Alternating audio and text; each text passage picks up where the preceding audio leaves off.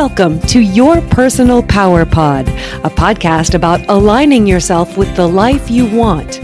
And here are your hosts, Sandy Abel and Shannon Young.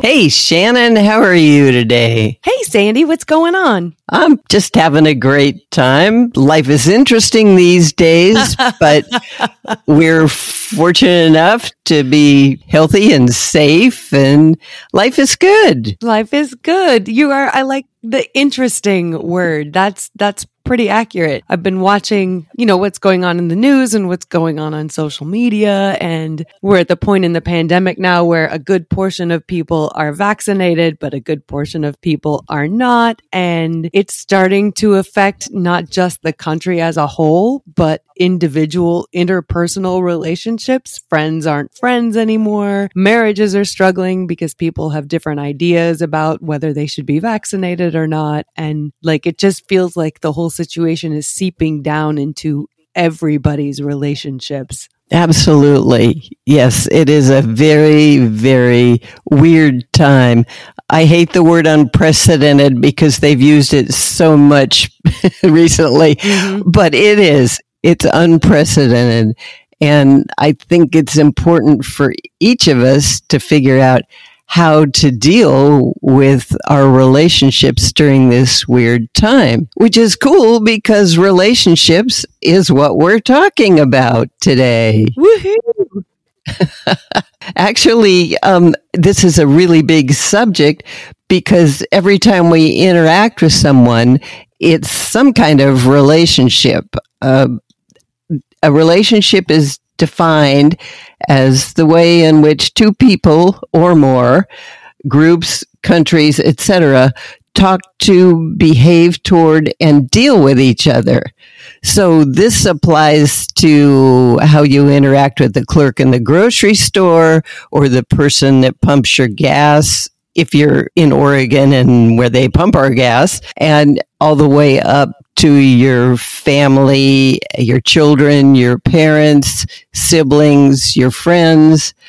All kinds of things are relationships. And what's really wild about now is that relationships that kind of existed in the background before are now kind of being brought forward. They're being elevated. They're taking up more space in our thoughts than they ever have before.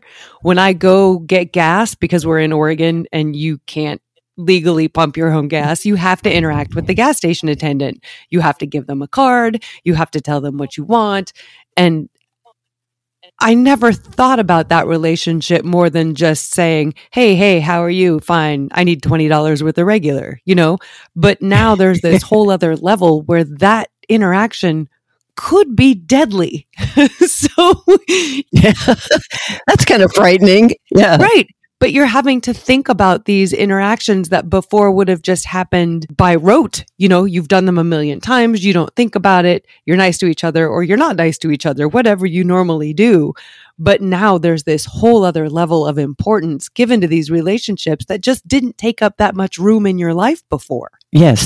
Yes, things have certainly shifted, and we're actually more aware of other people and the people we interact with on all levels. I think it's important for us today to spend some time looking at our really close relationships, the relationships with our spouse or a significant other or our children or our families or friends, because like you said, those are shifting too. Mm-hmm. What has your experience been with that?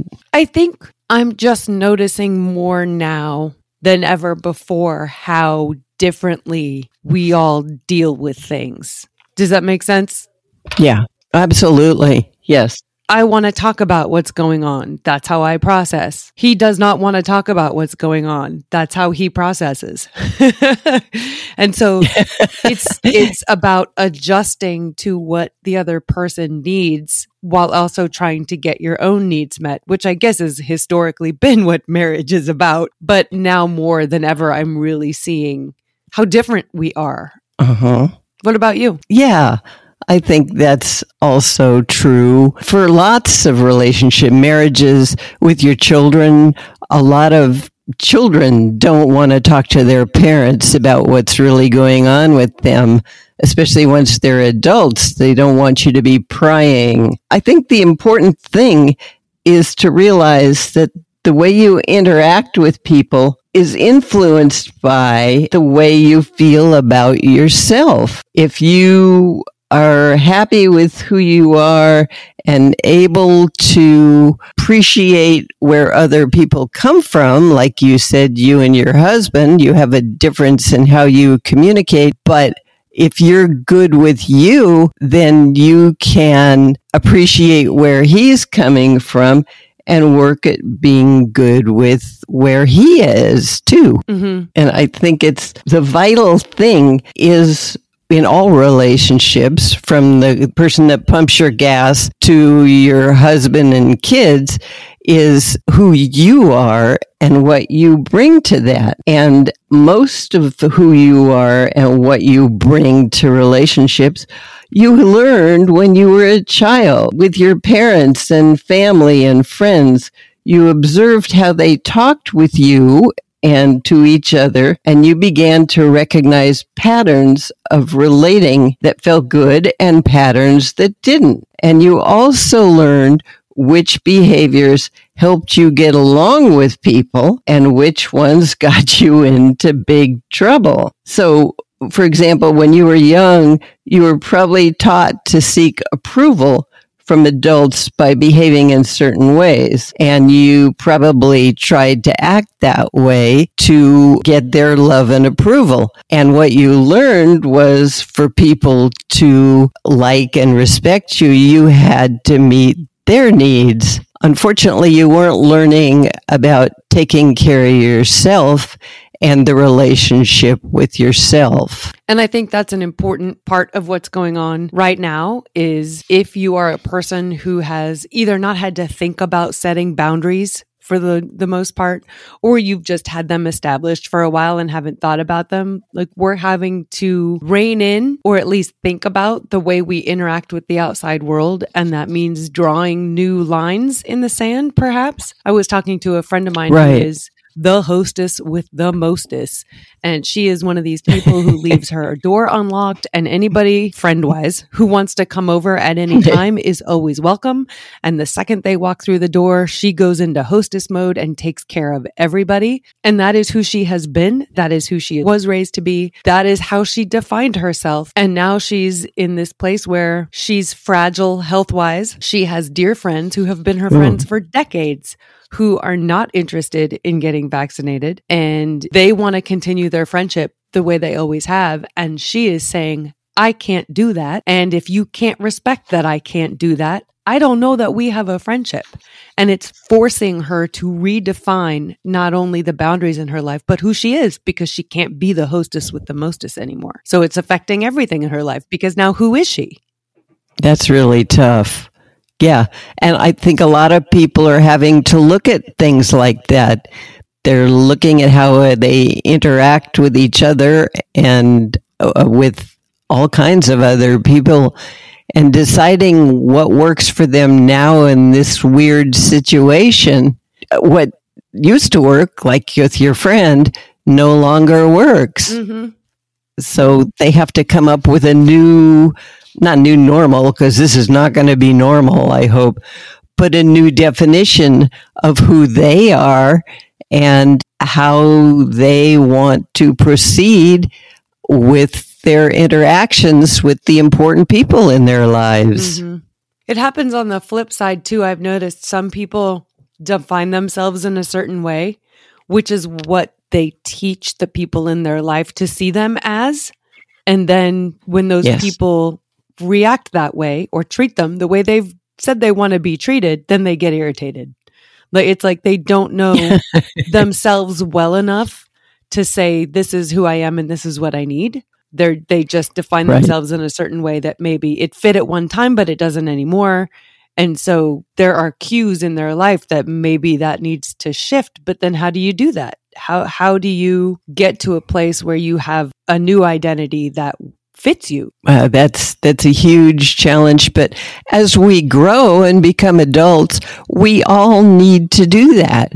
We're no longer little children who are doing everything to make our parents happy so they'll be nice to us and give us food and shelter and all that stuff. So we're now independent and we can figure out who we are. Lots of people don't know they have that right, and so they continue to bring their old childhood self to all of their relationships, and in the process, let other people define who they are instead of figuring out who they want to be as adults. That's a whole other, not just podcast, series of podcasts, but yes, when it comes to figuring out who you are, that's a really frightening journey to set out on, because you could be anybody. I mean, what is step one? You know, like you could go any direction. It's like coming out of college and saying, okay, now what do I want to do with my life now? That's just too big of a question. So how do you start? Wow. Well, you start by looking. We move from relationships here, but we really haven't, because once you define who you are, then that will help create and define the relationships that you want to be most important in your life. And I believe what we're talking about here is self-esteem. And it's important for each of us as we grow to look at our impression of who we are that we got from the people that raised us and see if it still fits. See if we're comfortable filling that role, being that person. Sometimes we are. Sometimes our families and friends when we were a child helped us to become the person that we really are. But often we haven't been able to learn to do that because we were too busy trying to make other people happy. So as we become adults, that's part of what adolescence is about. They joke about teenagers being rebellious and all that. And it's partially very true, because when you're becoming an adult, like in your teens, you are figuring out, oh, this doesn't feel good. This doesn't fit for me. This might fit for my parents, but it's not who I want to be. And so you rebel against what they've taught you. And that's where the rebellious teens come from. It's an important process, though, because often you might rebel in an exaggerated way and realize, oh, that doesn't work either. The consequences are not what I want. So go back to finding a happy medium between what your parents taught you about who you are and about who you really want to be as you move into adulthood. It can happen at any time. I think we joke a lot about the midlife crisis, but I think that's a point in your life where you realize, hey, this isn't going to go on forever. And I didn't either pick the life that I wanted or didn't become the person that I wanted. And so it's kind of like going through adolescence again. There's a whole lot of reevaluating, questioning choices, maybe making new ones, coming to terms with the fact that you've only got one of these lives. And if you're not who you want to be and your life isn't what you want it to be, how do you change that? Or do you? Or can you? You absolutely can. And we all have the power to create the life we want. But first, we have to do what you just said, acknowledge that where we are doesn't fit for us anymore.